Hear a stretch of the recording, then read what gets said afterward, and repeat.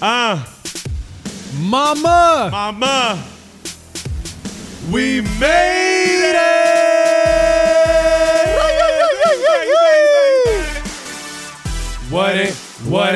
What it do, dog? Yeah. What it fucking do, though? Joe, I want you to tell motherfuckers who we have on tonight. Ladies and gentlemen, we have a guest on today. You sound like a circus announcer right now. Ladies and gentlemen. Now, for the thugs out there listening to this, you may know him as a fellow bulldog. Oh, shit. Bringing it back to the layers. Okay. You may know him from Passion of the Weiss blog. Passion of the motherfucking Weiss. Runs a column in LA Weekly. Staff writer for Pitchfork. Tell him, Joe. Not a staff writer for Pitchfork. But contributor. Good friends. We hang out occasionally. You dig? Yeah. When Wikipedia Esquire. fucks you up. You know what I'm saying? I'm kidding. One of the most legendary voices and writers in LA and just such a true voice for music and hip hop as a whole. Ladies and gentlemen, welcome Jeff Weiss to the stage. What's good, y'all? Thanks for Jeff thanks for having me. Weiss. Thank you for being here. Yeah. It's beautiful. Like literally I want to call my mom right now and tell her I made it. You know what I mean? Fair enough. Jeff, like it's crazy because like when legends come in the building and I know look, hold on. All right, let's be reasonable here. Like when legends are like Prince. I'm like when Titans walk through the building, walk through the doorway. You know why? And I'll tell you why.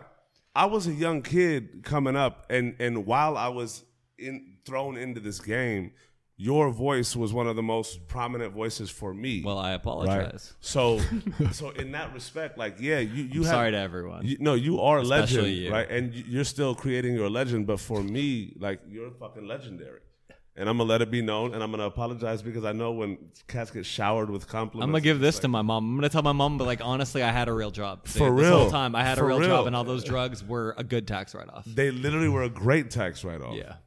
It sucks that you can't write off drugs, though, because it's like, honestly, like how many, I don't even know, in the creative industry on some level, not to say that journalism is creative because most of us have read journalism, but at the same time, like, it should count as a tax write-off. You're like, these are my supplies. It's like pens. I can write off a fucking pen, but I can't write off weed. 1 trillion. Do you write off pens? Yeah. I feel like I write off everything. I respect it. If you're listening to the IRS, they're all valid. Yes. Everything. They're all Every accounted for, fucking thing folks. is All valid. expenses. They are all accounted for. Yeah. Jeff, so my thing is this, right? You like literally just like being able to meet you for the first time. The Encyclopedia Britannica within those gorgeous locks of yours. I Google Wikipedia most of the time. Well, shit. Well, honestly. then you must have a photographic fucking memory. I have a good Google Right. search. Yeah. Earthlink. And like you literally are weird firing portal. on all cylinders, like which literally just like validates for me in the human form the writing and the speak and the voice that you have for what you speak about, right? Whether it be the culture or whether it be the artists that you dive into and have, you know, conversations with or see coming up. I want to dig back deeper because I was talking to Joe earlier and I was like, there had to be something in Jeff growing up and as a kid, like through childhood, whether it happened early on or whether something happened and like it, just your being finally started firing off. I want to go back to like the younger days of a native Angelino, no? Yeah. The younger days of Jeff Weiss. Very angry, like basketball, like baseball, like the Cincinnati Reds. Yeah, I mean, I don't know. Like, I feel like everyone, I always love music, you know, but I feel like growing up in Los Angeles and like, you know, being young when like The Chronic comes out, it's like pretty obvious. It's like, okay, that's the coolest thing I've ever heard. You know what I mean? It's like, absolutely. You watch like the Nothing But a G Thing video and you're like, all right, Straight up. that's what's up. And, you know, like just rap seemed to be kind of like the thing. And, Yo, what was your first like tape? You know what, like you had those rap tapes.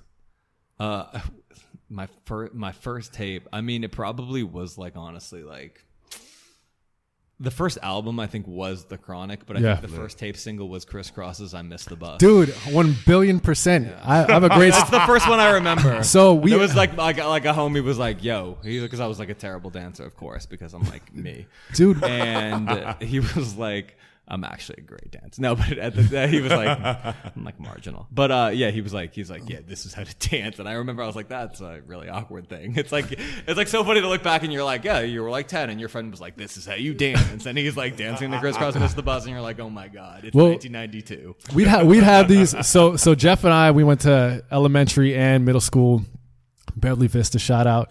A couple years older. We used to have those dances though in like in the multi-purpose room. We didn't call them lit at the time, but they probably were in hindsight. They were unreal. I want to say like David Eiches might have like DJ'd one like a long time. Good buddy of mine. Yeah, he actually definitely gave me my first. He gave me the single for Gin and Juice on tape that I still have today. I bought it stolen from Peter Yoon.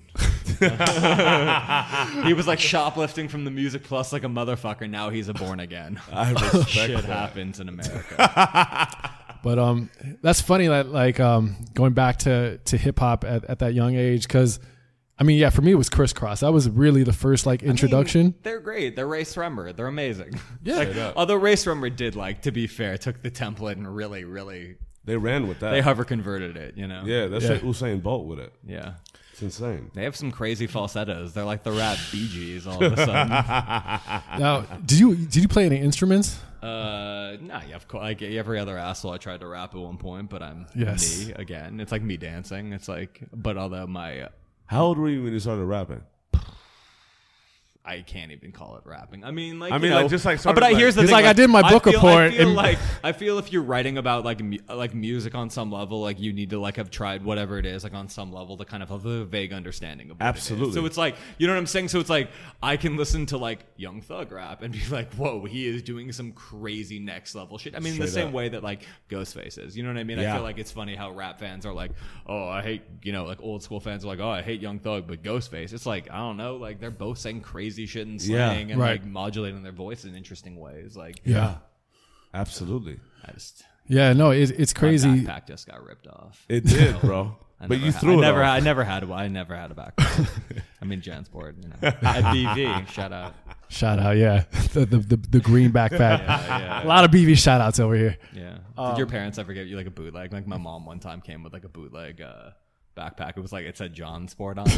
Oh my God. It was like this moment where it's That's like, it's like, don't you insane. wish that you're like, that's the only thing like I will say about like our entire lives not being videotaped. Like I would pay money to like have me 10 years old videotaped being like, John Sport, you got me a fucking John Sport. I'm pretty sure I had a John Sport too. Yeah. And I didn't wear it. I was just like, this is just disgrace. You know? No, you can't do that. You It's can't like do that. bootleg Jordans or something. You're just like, I can't. Just Gordon's.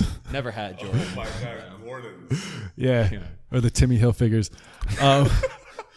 But yeah, just with music, so when you got into hip hop, did you have like an instant identity with it or connection with it, or was it just all music? Were you also into rock at the time?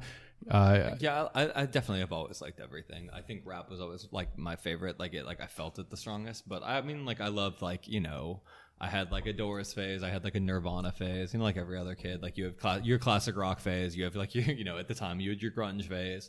I think I always liked everything. I feel just like rap was. I mean, like Dr. Dre and Snoop Dogg were like superheroes. Yeah. Wu-Tang. Like you're like, what the fuck? You remember hearing like Liquid Swords for the first time. Yeah. Like I remember I was like, I don't know, like I was coming over from baseball. I was like 15 and like my friend was like playing it and you're like, and he's like, all of a sudden you hear like the movie, and they're talking about like decapitating shoguns and you're just like, holy shit, this is the greatest thing ever. Bro, when I got the Chronic, like I forgot even how I bought it, but I remember getting it from the warehouse in Century City Mall. Yeah. And Everyone thought it was too expensive. Yeah, Jeff had the plug. Where was you at, bro? Gotta have discount shit at the You feel me? Rhino Records on Westwood Boulevard. oh shit, yes. Also at Penny Lane too, Yeah, occasionally. occasionally. Yeah, I was a real bargain hunter. Shout out to the LA natives. who's pinpointing Well, we're right getting now. in. I love it. But and Aaron's Records, that was a great one too. I think Ariel Pink worked there at one point. Really? Yeah. Damn. Oh, shout out to Ariel Pink. Where are you now? Also, you should get him on. He went to Beverly Hills High School. Really? Yeah. Oh, that's another good one. And Alchemist. Yeah, Which Alchemist. I feel like is like you'll do one of those things. So like, no, I'm fine. Like those two went there. I mean, You know, Beverly has. Yo, Richard Dreyfuss. Let me ask you, because in LA we're super spoiled because this is the epicenter, right? As a kid and being that music hit you that way, and you were did the culture hit you? Like, were y'all going off to shows or seeing live acts like in high school days, or was it like you didn't really like dive into what was right in front of you early on? I mean, I taught Funk Dubious how to rap. I taught someone. Wait. Let's. Can we go to that moment, please? Yeah, it was me and Funk Dubious, and no. Yeah, I think like, I mean, I went to like Lollapalooza like '94 when I was like 12. So like on some level, you know what I mean? Like that was What took you out there? because I had this really cool cousin, and she was just like, she's badass, and she's dead now. So like kind of like I always think about her a lot actually, because like she was like the cool older cousin, you know, and she was like, all right, like because my parents, like, there was like no music in my house. Like there was like one record, and it was like Michael Jackson's Thriller. That was the only record I had. And then like, you know, I was like 10, and I was like, all right, MC Hammer, like cool, like, you know, Please Hammer Don't Hurt Him, sign me up. And you know, he was you're from the Bay Area legend, Straight up. and so it was just kind of one of those things. And she's like, well, you know, she's like, all right, you're turning 13 later this year. She's like, where do you want to go? 13 is a milestone, and I was bro. like, I want to go to Lollapalooza 94, you know, and like, all right, sweet. So then I went there, and yeah, she was incredible. I mean, that to me was probably like one of those experiences where I was like, that was my first concert. And like, I feel like that, like that, how could you not be obsessed? Because it was like, George Clinton, The Breeders, Tribe Called Quest, Green Day, Far Side, Beastie Boys, Smashing Pumpkin, Nick Cave. This is all in one thing, and you're just like... And you're 13? Not even 12. I'm 12. And I'm just like, you know what I mean? Like, and she's like, you can bring a friend, and like, you know, you're there, and like, we found a case, and it was like joints. And like at the time, you were like, Dare has scarred you. So you're like, I mean, like, I don't know. There's probably PCP in it. You know? And you're like, and you're like, I give it to my cousin, and you like think about it now, and I'm like, my cousin must have just been like, fuck, I should take this weed. You know what I mean? Because like you're a little 12-year-old, and you're like, I don't know. No, this is bad. This is bad. And like he turns, and you're like, what's that? And you're like, I pocketed my joints. Yes.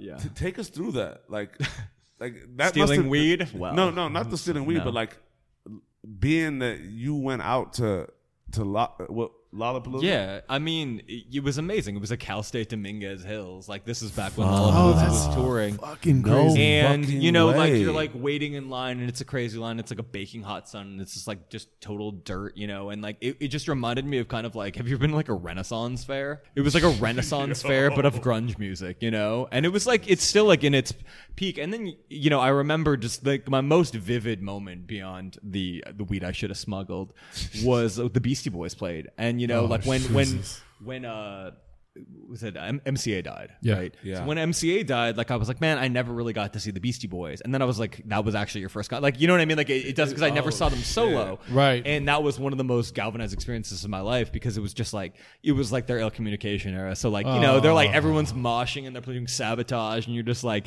this is tight, you know, like you're like, this Hell is yeah. the coolest thing ever, because. You know, like I'd seen obviously the Spike Jonze video, but you didn't know Spike Jonze because, like, you know, he was a skate video director. Drop gems on him, bro. And yeah, it was amazing. And I feel like after that, that was it. You know, like sign me the fuck up. So and were you so you were an athlete as well, yeah? Yeah, that was honestly, to be fair, that was probably like the main thing that I'm like a reformed jock now. Like I played college baseball, I played high school played high school basketball and baseball, yeah.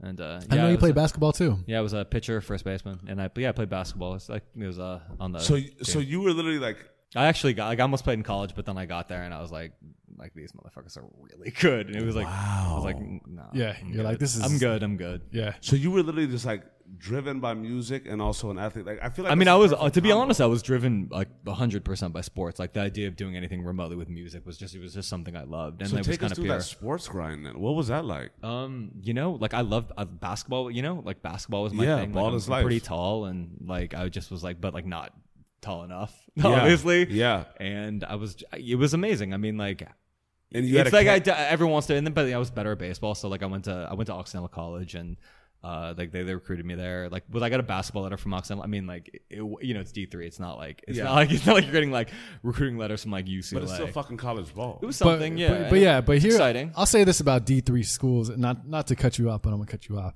Please. No, anytime. I went to UC Santa Cruz my first year, which is a D. Yeah, I thought about going to the Banana Slugs. I was like, that would be a fun place to play sports. Fantastic, but D3, don't get it fucking twisted. There's some good players.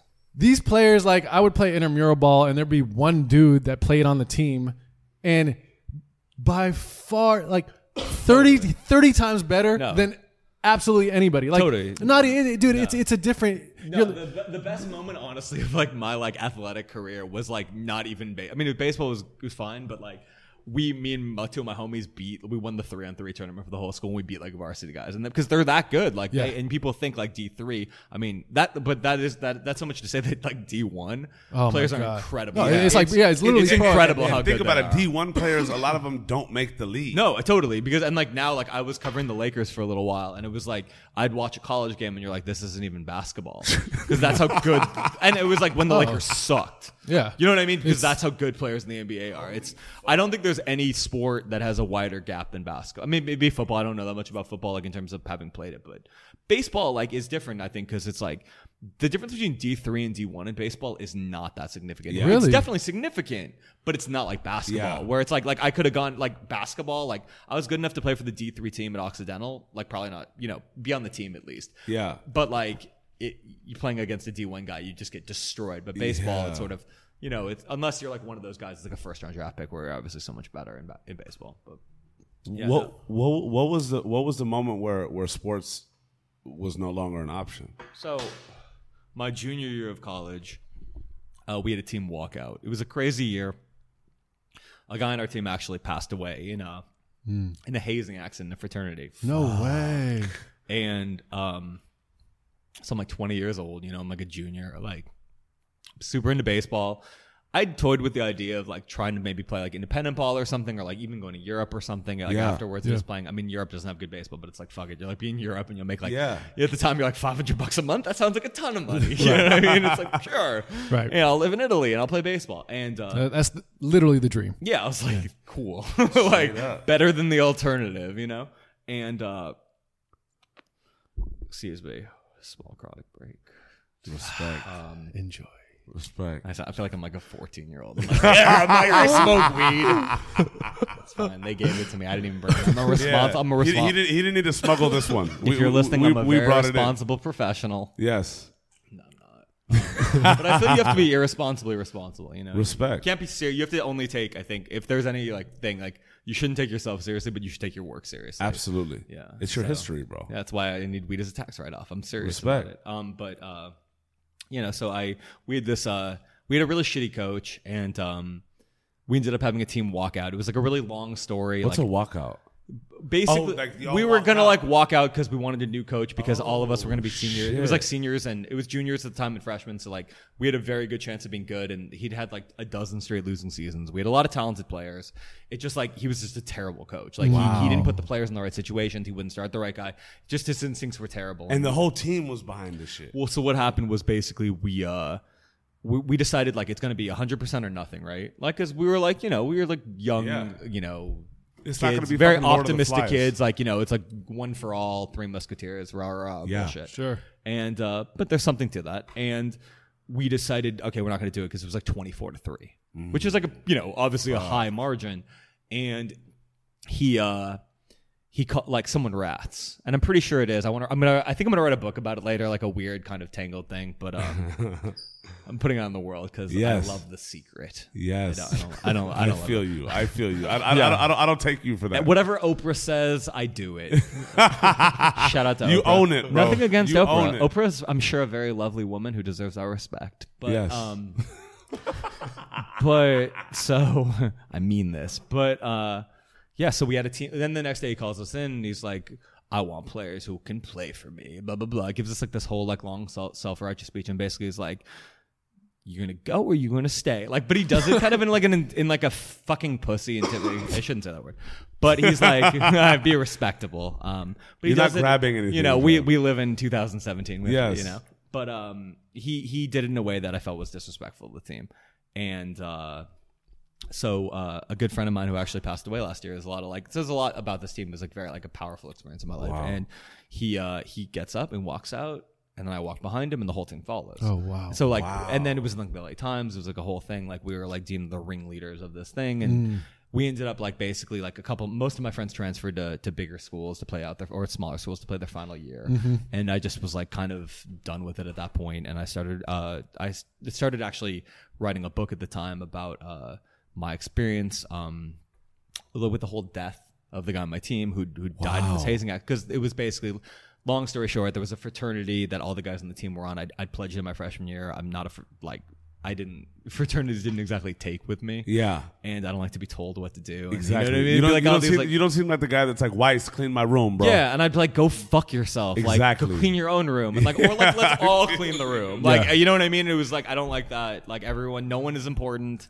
Everyone is important and no one is important. Yeah. You know what I mean? Like, and, so I just didn't. I depledged it before it even started, but I kind of went through a little bit of it as much. And so this guy ended up dying in a hazing accident by these guys on my baseball team. They sent him to Vegas. A guy fell asleep at the wheel, killed our starting shortstop. The really talented 18-year-old. It's like it was a powerful experience when you're 18 years old. Yeah. I mean, when you're 20 years old, at any age, honestly, like a good friend Bro, dies. death is death. And it was death, but it was too death short. It shouldn't have happened. You know what I mean? Like, it was like, just be a human being. But, you're kids, it's whatever. And I wanted to kind of write a book to kind of pay tribute to his memory, and also because I just felt very inspired to write a book, and I was 20, and I just started writing, and then... Was writing in you beforehand, or did that really spark? I had at the time, like, I was going up to the Bay Area a lot, actually. I had a girlfriend at the time when I was in college who lived in Alameda. Wild. Alameda is very weird, by the way. I just want to say, side note, it's a man-made island. It's Alameda is very weird. Shout out to Alameda. I love you. I love your weirdness, but you're very weird. For producing Jason Kidd and a good pancake house, we love you, Alameda. Respect to Alameda for that. And so I would go to this is like the San Francisco of the early 2000s, which is like you can't even recognize it in the San Francisco today, which I'm sure the San Francisco of the early 2000s was like a shell of what it was in like 74 or 67. But I started going to City Lights a lot, and the college like kind of cliche. You get really into the beat generation. You're like, yeah, I'm a rebel. Like, woo! And you're like, I don't need a job. I'm cool. You're like, I just want to write poetry at cafe. Like the whole thing.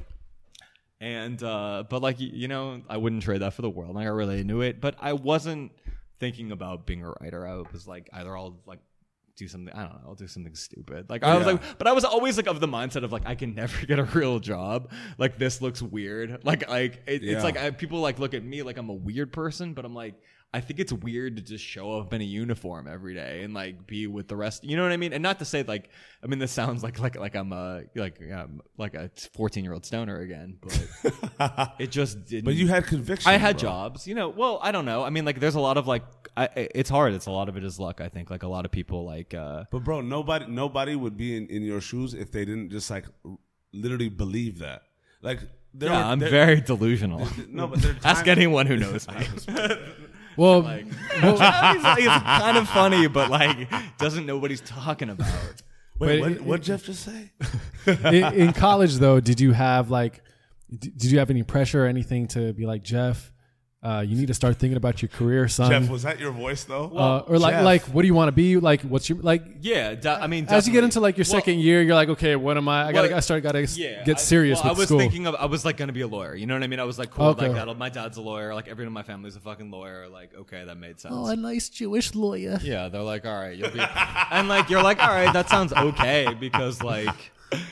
All right, like, sure. You know what I mean? You're like, it's something on a piece of paper that you're like, it's like my business card says I'm a lawyer. And that's about, I mean, I worked in my dad's like law office and he would like fire me like every summer. It's like, I love he would fire me fires, all the time. dude. I would get fired multiple times a summer.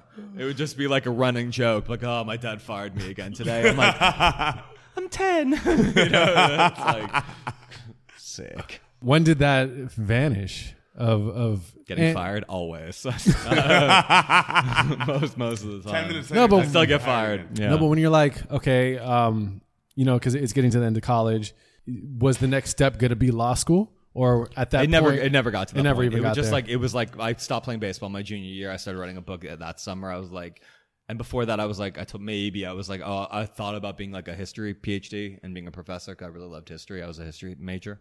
Like I minored in English, but I was like, I really like history. And What was it about history? I want to like dive in for like a quick second. I Let's think take I a like splash in this narratives, you know. I think I think you, at the risk of being like very simplistic, but like you understand the present a lot more by understanding history, and you realize that like these situations that we're in, like we forget that we are living in history. It's very easy, I think, to think like, oh, you know, we're beyond history. I mean, there's a famous like Francis Fukuyama thing where he's like, at the end of the 90s, he's like, this is the end of history, you know? Because it seemed like, and like, you know, as somebody that like has a vague memory of that era, like, you're like, yeah, it did feel like the end of history. You're like, cool, well, like communism lost, I guess like all of us are just going to be like capitalism. And you're like, that seems like it's working, you know? And so just stuff like that. Like, I mean, I don't know. I was obsessed with like the French Enlightenment. The French Revolution. I was really obsessed with all American history. I think Japanese history is really fascinating. It is. You know, North African history. Actually, I was really fascinated in Egyptian. Really? Actually, I'm very fascinated with Ethiopian history. Yeah, so I was like really. That's like kind of what I studied. And Japanese That's history is fucking dope. You were just in Japan too. it's amazing. Yeah, like, I actually took a Japanese history class too in college, and it was awesome. that's Like cool. Like you go there and you're like, oh, I want to get an anime. And I'm like, then you get home and you're like, I honestly don't want to get an anime. Like like a lot of great people are into anime, and I'm jealous that they're so like. I wish I was one of those people that was like anime, like sick. But I went there and I was like, you really should get an anime. And I was like, you're when A, too old, B, you don't like anime. And I was like, I wish I did though. I wish I did. Yo. So it never got to law school. So what was that kind of next step during Did your? the book come to life? Like, what was it? Yeah, I finished the book. It like took me like 4 years, but I basically I got like I had a million jobs like the year after I graduated. Doing what? Everything, like I mean, like teaching at the Sylvan Learning Center, like grading papers from Miracosta High School. I'd grade all my cousin's papers randomly, and I'd give them all A's. He'd be like, he'd write some bullshit. Like I'd be like, Jonathan, and I'd write him a note on the thing. I'm like, Jonathan, you got to be better than this A. You know, and Yo. and I would do. That probably one of those is probably framed in a crib somewhere. I hope. Like that has to, like one of those, like imagine just like knowing you fucked up. Literally like, bro, get your shit together. A-. You know what I'm saying? Yeah, like I would like not always give him like an A. Like I'd be like, you're pathetic, A-. He's like, here's my book report on Jaws. Yeah, I did that. Like I was trying to freelance for anyone I could, like writing wise. I wrote some woman's papers for Cal State LA. Like literally, some woman has a master's because I just wrote all of her papers. Like I would do anything to make money. But like writing became your form then. Yeah, I just knew at that point, like I was like, I'm gonna be a writer. Like the thing, like before music, like honestly, I would say that like first is like writing, if anything. Like you know what I mean? Like I'm most passionate about writing. Yeah, Now, did that really take place during the book time? yeah, like college and like the book. And So with that book, like dive into that I'm process. gonna write another one. Waiting for Britney Spears out in 2018. Trust me. I swear, it's coming. Respect. You're gonna love it. Remember it now. You heard it here. Bang, bang. You heard it here.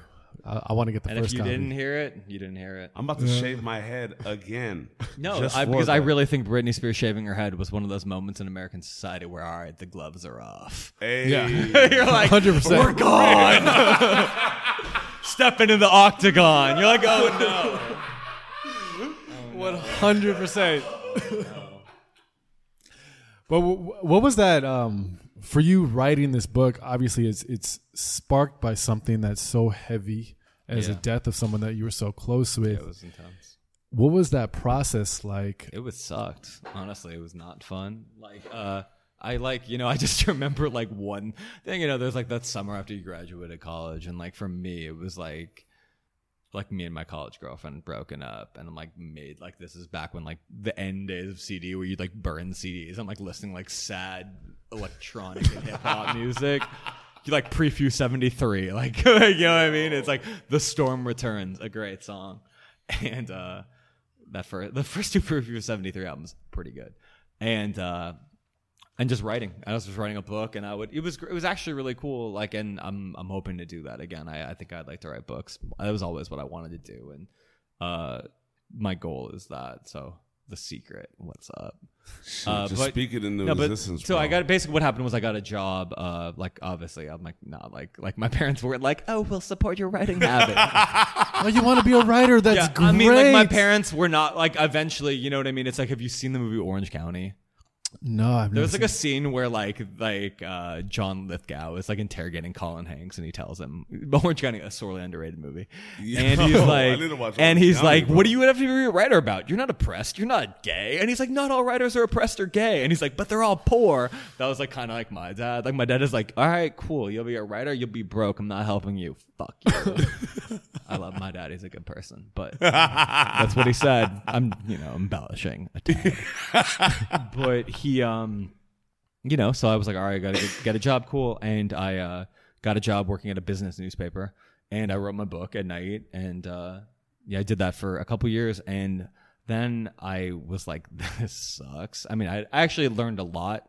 So it's not one of those experiences that you can be like, pretend to be cool about. Like it sucked. I wore a tie every day. I drove an hour to commute each way and wore a tie. And like, it was like a real job, and like went out and like interviewed ice cream manufacturers in the Valley. And then sometimes you'd be interviewing like the guys who run porn companies. And sometimes you'd be reviewing, like you'd be at the Valley College family breakfast meeting once a month. You know what I mean? So you kind of got like a feel, and to me, it was cool because like I do identify as being like a person from Los Angeles, and I like other people that are from Los Angeles, and I think like the art from Los Angeles is always historically, like never given enough credit, because New Yorkers always pretend like they're like, oh, Los Angeles, and you're like, yeah, Los Angeles is the area of like Raymond Chandler, Paul Thomas Anderson, like like people shit on Charles Bukowski. He's a fucking good writer. You know what I mean? Like there's like John Fonte. There's a lot of Nathaniel West. I mean, there's a lot of good writers, and Joan Didion.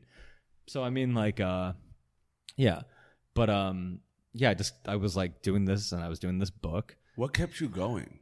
Delusion, obviously. No, I mean, just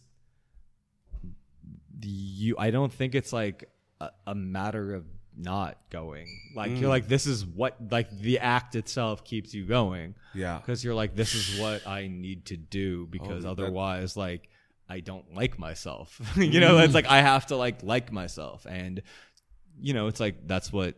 And like, you can get like, I feel it's just an important thing. Like, I feel like, I think Jack White said it, which, not to be, but, like another band, like who are so good that they're like kind of people hate on them because they're just so good. But the way, he was like, you just gotta be, he was like, that was it. He was like, just do stuff that makes you proud of yourself. And it's like, not to say that I've always done stuff that I'm proud of. I mean, like everybody hasn't, but the goal I think is to do as much of it. And writing. It's incredible that you had that so early though, bro, because like, I feel like that moment, or that like belief within yourself to like, look, I just want to make me proud.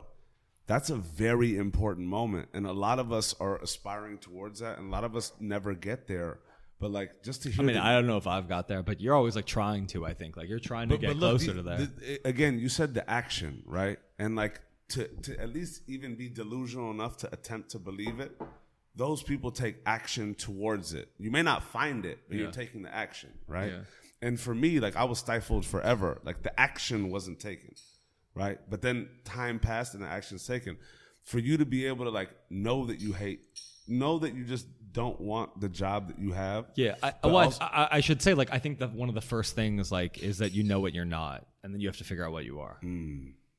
True shit. Yeah. So I was like, and like when I was younger, like I hated everything. You know what I mean? I was like, I'm not like these people, not like this people. But like, I'd like to think like, I never was one of those people that like had one friend group. You know what I mean? I always had like friends and different things. And like, I think that like suits itself well to like being a writer, because you're always kind of like parachuting into these like different scenes. And you're curious. Yeah. So like, people are crazy. You finishing the book, what'd that mean to you? I mean, like, it was one of those things where it's like, I'd like worked. Basically, what happened was I was working as a business writer for like a couple years, like a year and a half, 2 years, and I just stopped doing it one day. And I was like, I'm going to finish my book, and like I had a little bit of money saved up, and I was like, I'm going to start a blog. I'd already kind of started it like 2 months before, but like doing it at work like a little bit. Yeah. And it was like, I think it was either 2005. I quit in 2006, and I was just like, all right, like I'll just write a few more things for this blog. Like I think like I was reading a lot of it was like the blog era. There were like a ton of blogs. It was like a cool time if you were like a young person that was like, yeah, I like writing, and wasn't like, oh, I'm gonna have like a cool Tumblr and turn it into a brand, and like then I'll get sponsored by a shoe company. And you're like, literally, I'm going to be Yes Jules, and then you just like, I mean, that's the end result, right? It's like you become Yes Jules, and I mean, like, cool for her. Like, I can't hate on anybody like being successful, like being themselves, even if I don't think themselves are worth talking about. But yeah, no, I just like to write, and I was like, I love music. Fuck it. Like, let's just do it. And then I was like, I bet by the time my money runs out, which was like, I had like 6 months, right? I was like, I bet I can make it like 6 months and someone will hire me. And luckily a guy named Kevin Bronson, who like, I think, you should always say, I think the person who like helped you out at the time, he gave me a chance. Buzz Bands. Yeah, Buzz Bands. Yeah. Kevin Bronson, like, he's one of those people who, a great guy. I played in his baseball team, and he gave me a chance to write for the LA Times. And he was like, kind of one of those things. And he was like, play on my baseball team. And I was like, give me a chance. And he's like, and he's like, I'll give you, because I was writing for Stylus Magazine, which was a great, long departed online magazine run by a really brilliant guy named Todd Burns. And I mean, this magazine was like, some of my best friends came from there. A lot of really, really brilliant people. This message board was like, it sounds so dorky to say, but you're like, this message board was really brilliant. They had all this like, he had this weird like aggregation of geniuses. So you'd be like, all right, like I want to know about jazz, and then like the most knowledgeable jazz guys would be like, oh well, have you heard Freddie Hubbard? Have you heard this Dizzy Gillespie record? You're like, you know what I mean? It's like, here's a George Duke record, here's Jean-Luc Ponty. You'd be like, yeah. And what's crazy is message boards were really like blogs before blogs. Like that's, I feel totally they were. I didn't, and I wasn't. It was weird because I came into the blog thing and like everyone was like coming off the message board things, and I was like, well, like you guys are like, I was like, you guys are nerds. And they're like, but there were like, there's some cool people like, but there were cool people on message boards. You literally hung out on there were cool people on. Yeah, I used to like hang out on the OK Player message boards. Totally, I had a lot of friends that did. Yeah, you come from that, and then the blogosphere. Yeah, you got to respect OK Player. They do a website, and they haven't completely like they're not like 10 facts you need to know about Uzi Vert's hair lock. So and then they've been doing it so long, so everyone needs to make money. It's fine. I love all you editors. After so that 6 months, so you got your first job with Kevin. Yeah. So and then I like started in like Randall Roberts. He's now at the LA Times. So he was at the LA Weekly at the time. Was just like, hey, do you want to ever write for the LA Weekly? And to me, that was like amazing because growing up in Los Angeles, you're like, that's how you learned about that. And not necessarily like, I mean, that wasn't to be honest, like the main place I learned about music was from The Source. I was like a big fan of The Source magazine, and they did a lot of amazing journalism. That's amazing. Yeah, so I would like, it was like a big deal for me when The Source would come out. So you're very hip hop driven. Yeah, I mean, I read Rolling Stone. I read Entertainment Weekly a lot when I was a kid. Okay. I loved Sports Illustrated. I loved a lot of things like Inside Sports, Baseball Digest, Basketball Digest. I read everything, and but like I really did love The Source because they'd have these. They had money. They had journalism. They'd fly someone to Cuba for 4 days and cover the Cuban hip hop scene. They'd be like, here's a 9-page spread of like Cameron and like amazing. In like the 357 era, like horse and carriage Cameron. Where like they'd be. I mean, not 9, but you get the drift. But it was just all kinds of great, all kinds of really great journalism. It's like and like you couldn't get that. It was not like Rolling Stone was printing like why Suge Knight and Dre split up, in like a long in-depth thing, and you're like, I don't know, you just buy they were like, you'd have like Tupac dies, and I just remember that, or like Biggie dies, so journalism was alive then though. Yeah, I mean it's alive in now too, and on some level it's better because you're not necessarily tethered to a publication, whereas like before, like all these, I mean, there was a lot of cool journalism, but it's like, okay, like I don't know to follow you, just like another writer in a magazine. To that now point, like writers I think have more power because of social media, like I mean even though it drives you insane. But with that in mind, how does one clear the noise though, right? Like little Timmy in fucking Minnesota, do you think it's just a matter of opinion and finding what do you mean the great writers? How does someone find a good writer? I mean, I don't know. Like not even great writers, but it's just like publications in and of itself, right? You're saying in 2017? Yeah. There's very few that really like speak to. I mean, I bet I would guess that they pick and choose because I think like every publication, while like not necessarily consistent, like will occasionally like there's, you know what I mean? You can write off a publication, but then like every now and then they'll have a really amazing article or like, And for rap, I mean, yeah, it was in a way it was actually easier then because you're like, okay, like it's The Source, You know, Yeah. but it sucks because, you know, those artists like, I mean, DJ Quick obviously did well for himself, but he wasn't a well-reviewed artist in the source. Like, West Coast artists weren't necessarily as well-reviewed unless you were like, even Dre, they weren't like 5 mics, you know, I think they might have been for The Chronic, but I don't want to be quoted on it. But I think everyone knew The Chronic was great, but like DJ Quick didn't, you know what I mean? It wasn't like they were like, Sugar Free, you're our new hero. Right. Yeah. It was like, By the Sugar Free is amazing. Sugar Free is definitely Amazing. everyone's new Amazing. hero. Definitely. Amazing though. Just Somebody get a sugar-free tattoo. I mean, he's I'm just putting he's that the out LA there. E40, you know, like, Straight up. you know. yeah. Ooh, wow. Hold on. But I mean, E40 has a better career, you got to say. No, but like E40 goes very literally, deep. I never even like viewed it that way. But I feel like you just slapped me across the face with that. I feel like Sugar Free is like the cult classic. Yeah. Just like Yeah. he's just like he's such a fan favorite. I mean, yeah, he's like raps more like E40, but he's kind of feels like the Mac Dre-ish kind of feel. He really does. Yo, what the fuck? Dropping knowledge. Yeah, I'm just getting blasted. I just have to fall back real quick. But yeah, with Nothing makes sense. so what was the writing gig that you fell into after those 6 months that was that kind of just consumed you at that time?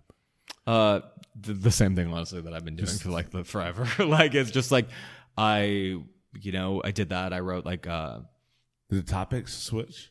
you know, I've done journalism. I've written other things, but like none of them, you know, to speak of necessarily. But, you know, I was just spit the LA Weekly, I suppose, for like the last, I mean, I've written for them on and off for like since 2007, so a long time. I wrote for the LA Times for a few years. You know, I've written for Pitchfork. I've done some stuff for Playboy, the Washington Post, like just kind of honestly, whoever like hits me up, like I'd like to think like, you know, it's like not necessarily, it's one of those things where you just have to kind of work hard at it. It's like anything else. I feel like, I mean, that's not to say that like but like, you know, I try to read all the time. Like I try to like improve myself as much as I can. Like, you know, I feel like it's like any other industry, I think, where it's like, if you don't keep getting better, like someone will replace you. Absolutely. I think that's every industry, you know. So just like, What were the interactions like? Because when you're a journalist, like, yes, there are facts and there's things that you need to read and just be accountable for. no, there aren't.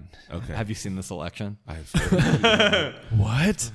But like in your journey, is real. How was it for you being like gaining comfort in being able to? Because you have to figure information out, right? So there's shit that you Most of the time you don't. You're Okay. like, eh, but when no, but when you want to get information, like how has that been for you growing and like now that you are this force and you are this voice and you've literally interviewed, written about, seen so many different things and been a part of so many different things in your career, how has that like growth from newbie in your mind also as a creative, right? Because a lot of creatives have this like, I know I'm better, right? You're putting masterpieces in the moment out, but you're always going to well, I mean, I would say that like I think everybody should kind of think that they're better. You know what I mean? Like it's like you need that, But- even though it's look, arrogant and annoying. Yes, you have to have that, but then also like in the background needs to be like, okay, like I'm taking action, I'm doing it, right? Speaking on the experience of it as opposed to like what form a motherfucker was in. How was that experience for you growing through like in your becoming and just kind of like taking form in your writing but experiencing more along the way? That's a lot of questions. I just blapped. I had to catch myself blap again, like hit him with the Yeah, like blap. because I feel like honestly, like I think like you can't think of it like I'm saying like you have to kind of just be like not like nothing's important. Okay. Like I can't stress it. Like no, I mean I shouldn't say there are things that are obviously very important in life. Yeah. It's a stupid philosophy, like nothing's important. But Yeah. you're like no one is necessarily important. So you shouldn't like necessarily like get so caught up in like I'm this person. I mean like you should be proud of what you do and you Yeah. should be like confident in it and be like I'm not going to take any fucking shit from someone. Yeah. But like you know. But getting to know, like even coming to just in your music ascent, right? Getting to know these artists on a deeper level, having commonalities, finding things out through the years of knowing, writing, listening to music, like just going through these experiences. How has that experience been for you? Because like outside of just like the you know your voice and your brand of writing, as brilliantly fucking chaotic and how like it's firing on all cylinders your mind is, you're also getting to know people from jump to wherever they're at this moment, right? Yeah, that's crazy. I mean, it is crazy. Like, it's like, I don't know. Are you familiar with like this kid Russ? Bro, he was just playing him. Like, so literally, I'm late to Russ. Yeah. But I've not stopped I have not stopped playing his music for the last 3 days. So like, all right, so like, this is like the most recent example, right? Like, I was like talking about it today, actually. It was Shout out to Russ, bro. Like, keep fucking shining, for real. Russ is a good. So basically, about 2 to 3 years ago, it's a long time ago. Like Russ, like a guy sent me Russ's stuff. He was like a Atlanta rapper living outside of Atlanta, really small time. Maybe his video had like 4,000 or 5,000 views. Yeah, and I was like, this guy's really good. Like, and I was like, he's really talented, you know. And I was like, this, you know, like, and you know, looked, and he'd been like right at 1 or 2 places or something, but like nothing like on a substantial level. You know, wrote about him, and I ended up getting to know him, and he came out to LA like I think I did probably his first interview. It was a long time ago, and he's like just a good kid, like really like eager about music. He was like very like, you know, like I feel like some people might like him, some people might not like him, but I think he's a talented and a very sincere person who like worked really hard, and but he, you know, we talked, we did this interview, and then I was like, hey, like, I'm going to do a show. And he's like, I really want to play a show in LA. I really want to play a show in LA. I really want to play a show in LA. And I was like, all right, cool. Well, like, I don't know if you know who Chester Watson is. He's like a rapper. I flew him out for the show in LA at the Echo. This is, I think, 2013 or maybe early. I think it was like the end of 2013. Bro, where the fuck was I, bro? Fuck. Yeah, not there. For real. It was Chester Watson, For real. Russ, and John Wayne was actually the headliner. And Russ came out. He flew on his own dime, and he I expected him to hit me up and be like, "Hey, like I need to crash in your apartment." I would have been like, "Cool," you know what I mean? Like, sure. There's a couch, you know. Yeah. And but he never did. He he paid his own way, got his own place to stay, played a show. Like, I mean, for like $100. He just like he didn't expect anything, but it was just like a thank you. Awesome. And he killed it, and he was really good. And you know, he put on a really good show. And I was like, all right, this kid is for real.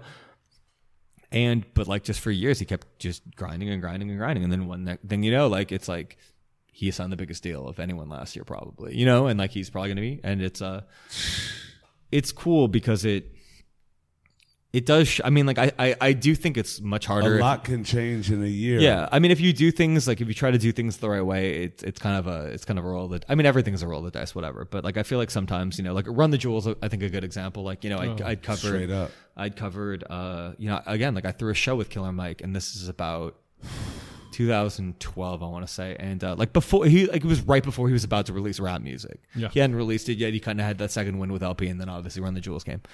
And you know, it was like Killer Mike and like Bus Driver. I mean, like there were maybe like 120 people there. It certainly wasn't like cracking in any way. And you know, and then I just did a story on Pitchfork about Run the Jewels, and I was talking to LP, and LP to me, when I was in college, was like my hero. Like he was, you know, like A$AP Rock, all those guys. Like, you know, like I had like definitely had like a very like heavy Def Jux phase. Yeah. It was like early 2000s. It's like, you know, I mean, like nothing against like Philly's Most Wanted. They were cool, but you know, like, but like it was good. You know, Philly's Most Wanted, Cross the Border, good song, and some hot Neptunes beats. Yo. But yeah, I was really into Def Jux, and you know, and LP, like, he was like, well, I thought about quitting after Cancer for Cure. And you're like, Jesus Christ. You're like LP, but you're like LP. You know, like you were like, you're the fun crusher. And I think like everyone gets to that point. And I think it's like, the alternative is always worse. You know, it's like, what am I going to do? Straight up. I got to do something, you know, like I don't hate this. You know, Did you ever have those moments? No, I never really did. Like, I didn't think it you was did. always. That was a vanity question, low key. I never did. Fuck like no. I feel like I want to be one of those people who's like, I had these dark midnights of the soul, and but like I just, you know, I mean, but I don't know. I don't like. It's called. I can't stress. I don't think I made it. Like honestly, until like. Once you made it, like then there's nowhere else to go. You know what I mean? Like it's only down. Like you, I feel like there was my favorite Bob Dylan quote was always like, an artist is always in the state of becoming, and you're just like, all right, that's what's up. You know, like that's if you're always becoming something else, then like you're gonna hopefully you might not get better, but at least you'll change, and that's at least interesting. Absolutely. You know, I wanted to ask. I mean, it's so true. I mean, it's such like an essential reason why we even do this podcast because of that. Of you're constantly becoming. I do want to go back and talk about Passion of the Weiss. For me, like just being an avid reader and follower of that, like it's such a staple in my daily reading. You know what I mean? Thank you. Like, yeah, I mean, there's a lot of honestly, like, I mean, I can't stress that. I mean, there's a lot of really talented people that write for it, and I'm like, I get a lot of help, and like they're great, and like there's like a few, like, you know, like Sun Ra, like he's a dance music writer. He writes about grime, and Martin Douglas, like you know, writes about like, you know, garage music and garage punk, and but like, you know, it's what was the catalyst to start Passion of the Weiss, and you know, because this was like, I mean, you work for, you know, LA Weekly, and you have other writing opportunities. Well, I started it before. So, exactly. So that's why I want to go back to kind of like the nucleus of this is purely you, free to do whatever the fuck you want. Yeah, I mean, it was kind of like no one was about to hire me. You know what I mean? Like, it wasn't like everyone's like, oh, we want you to write for us. It was like, how am I going to get someone to listen to me? You know what I mean? Like, I need to get money while you were working, right?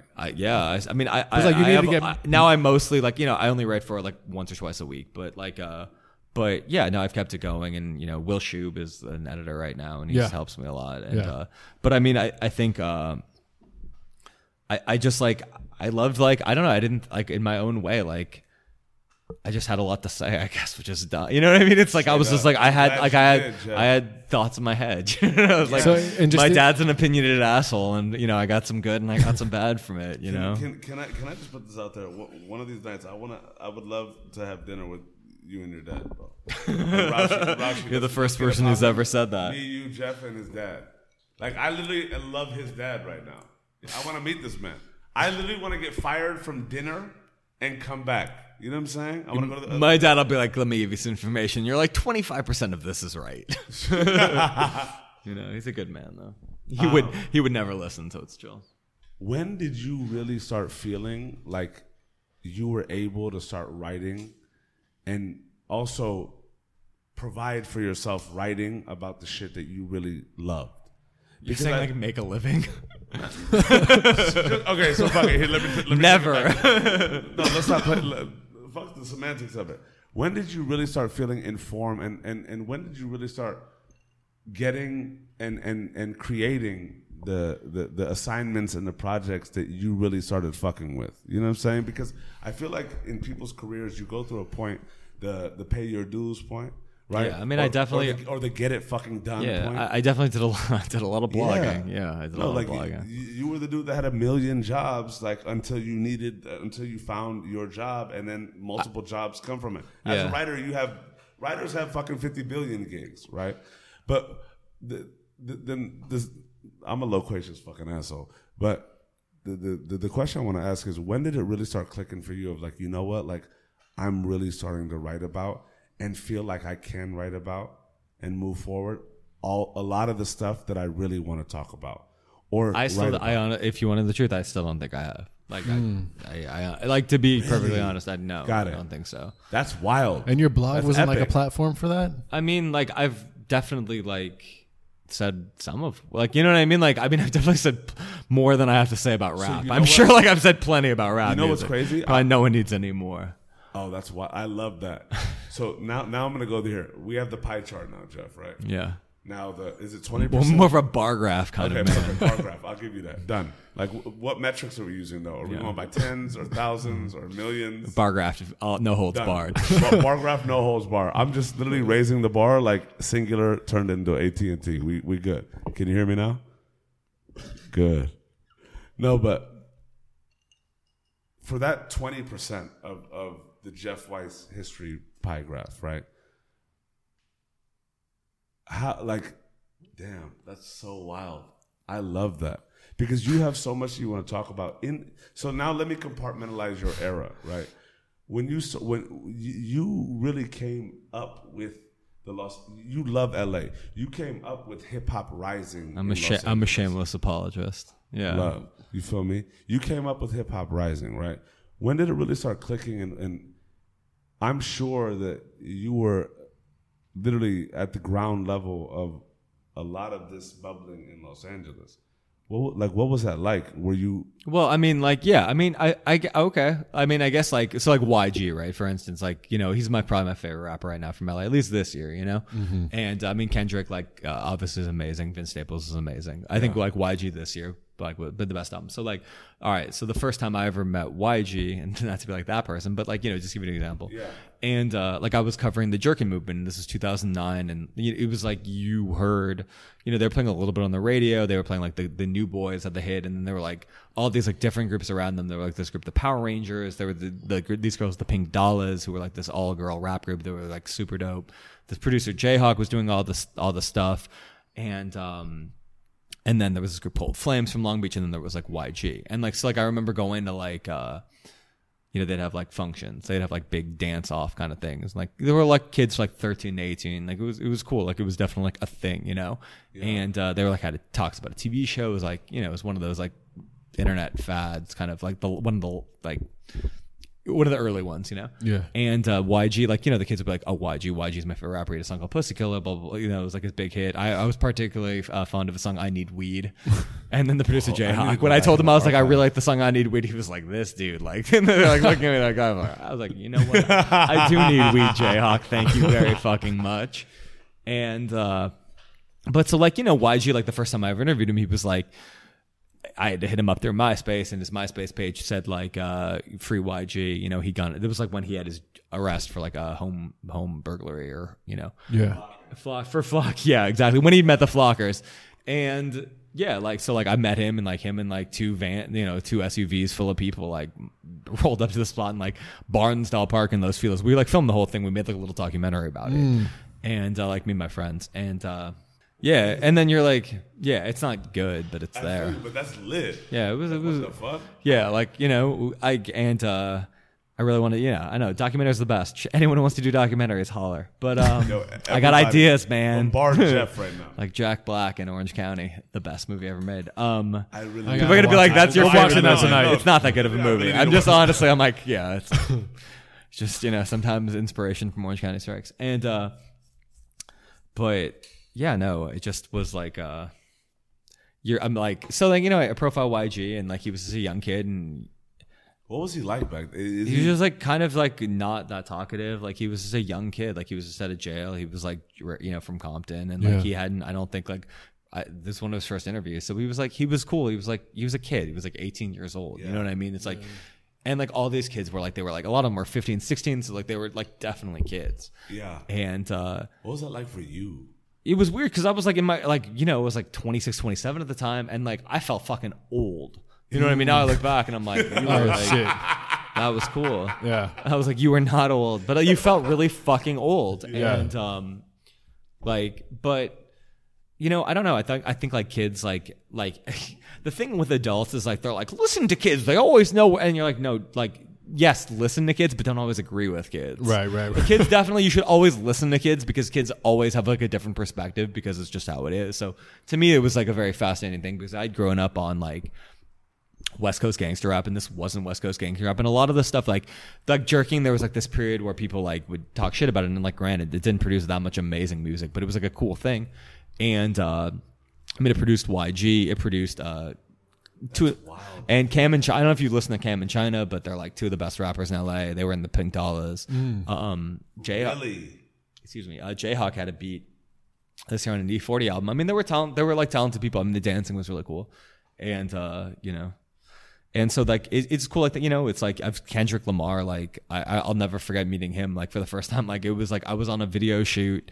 I was covering a Mac 10 video shoot for the LA Times. This is like again like I think 2009, and like, it was the weirdest day. Like, they're like, do you want to go see a Mag 10 video shoot? I'm like, hell yeah. They're like, oh, and Lil Wayne and Rick Ross will be there. I'm like, amazing. Tight, 2009, this sounds great.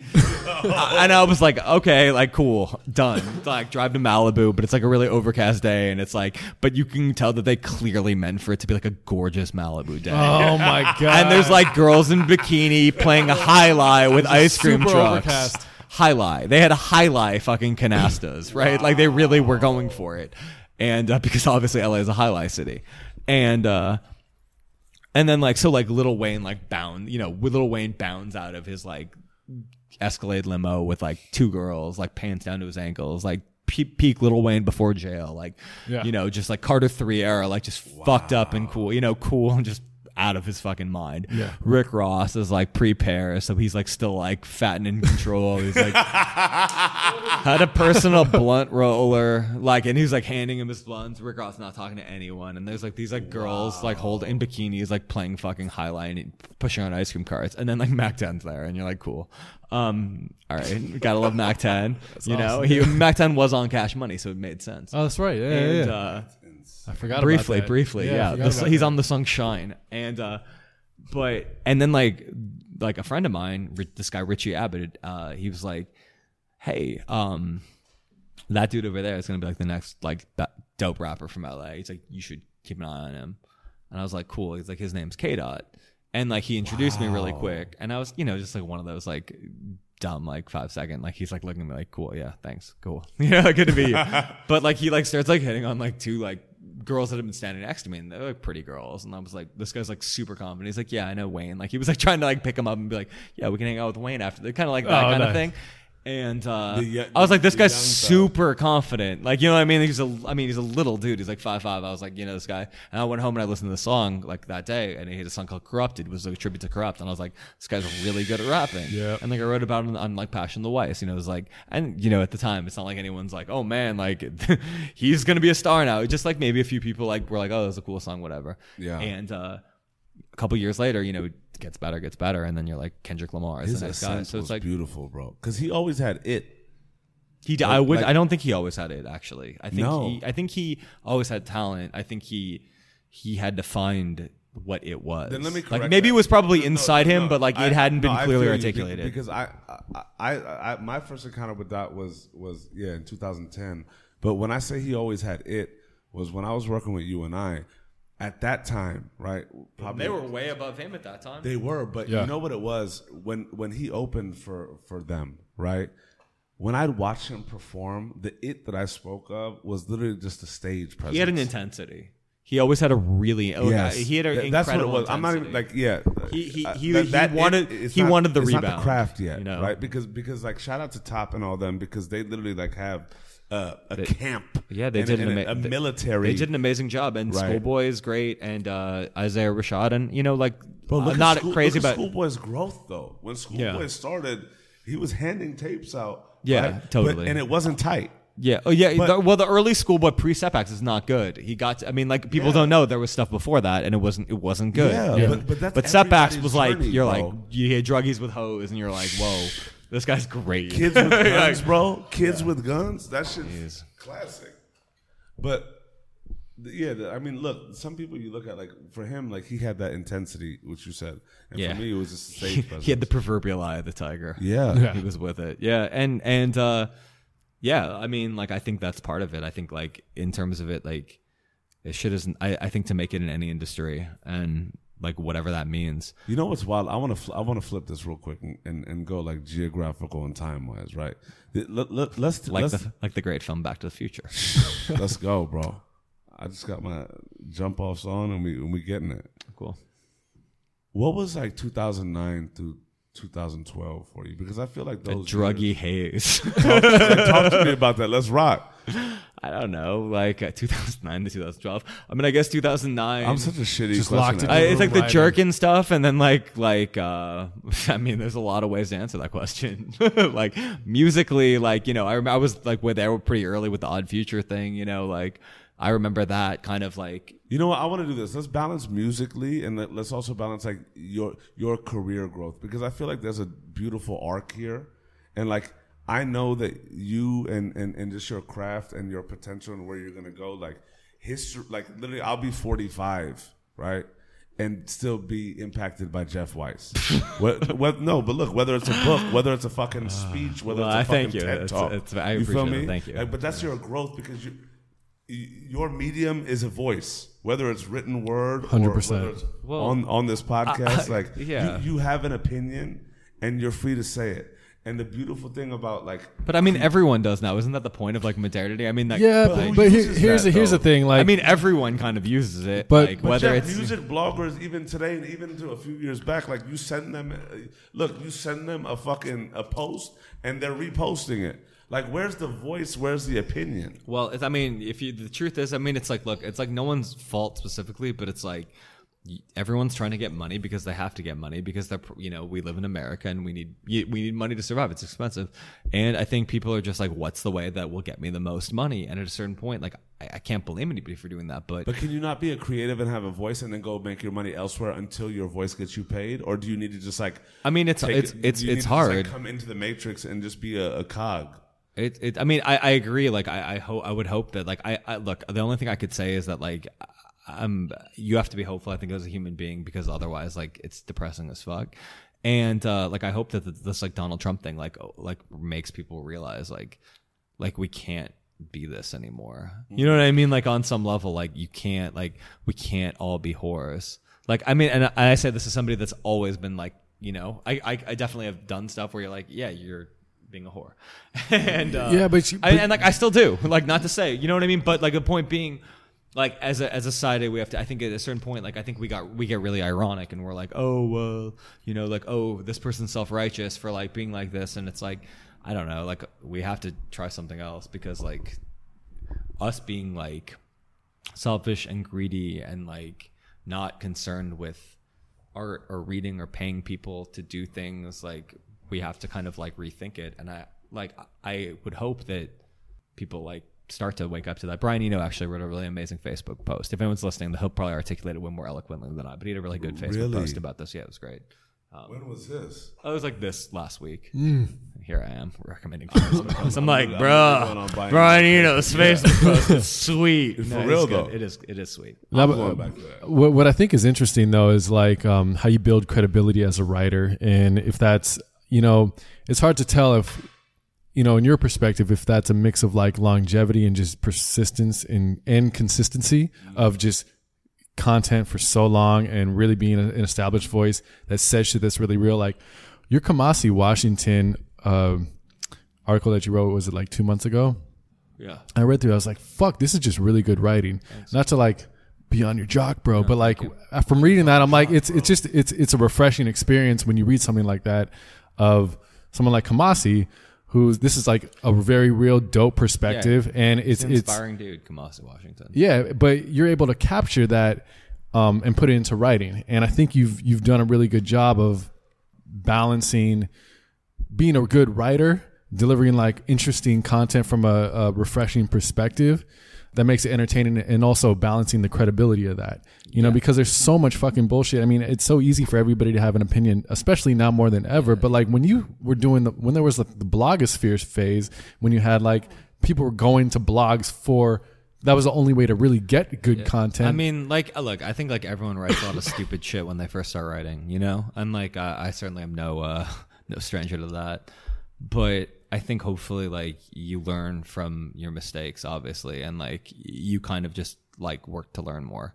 And I think that's a big part of it. Like I'm always trying to like learn things. Like it's trite, but like on some level, like everybody can probably teach you something. And like, but it's like the job of somebody who's like kind of wise to figure out like what is worth taking, and like you're always trying to be wise, and like I'm certainly not, but you. Well, how do you? I mean, I think that's like ultimately the goal to be a writer, right? Like, I think it's to be like wisdom, because like I think I was reading something today where it's like otherwise you're like a frustrated entertainer. How do you get that? Like in terms of the wisdom, or my cat is a good writer and he gives me a lot of secrets. Respect the that's cat. Fitzgerald the cat. He's a smart man. Pets, man, huge inspiration. Truly. But and kind of going to like what Anush was saying earlier, in this like sea of opinions and this sea of writers, do you ever get stuck in trying to stand out among that? Yeah, I mean, I think like sometimes you kind of have to yell when you want something to get heard, and that's a frustrating part of the internet, but it's a natural part of human nature, so it's understandable. But I mean, it's like we have an ability. I mean, like Twitter is like my ultimate like bane of my existence, but like at the same time, like it's a powerful tool, and like obviously as we've seen in this last like couple of years, it can change things in a way. And hopefully like, and you know, whether it's Donald Trump or whether it is like something like Black Lives Matter, where people have like galvanized and used it for like to organize to try to find some kind of change, because I feel like everyone's like, yo, we have to get better. And unless you're a Donald Trump voter, in which case you're like, we have to make it worse. But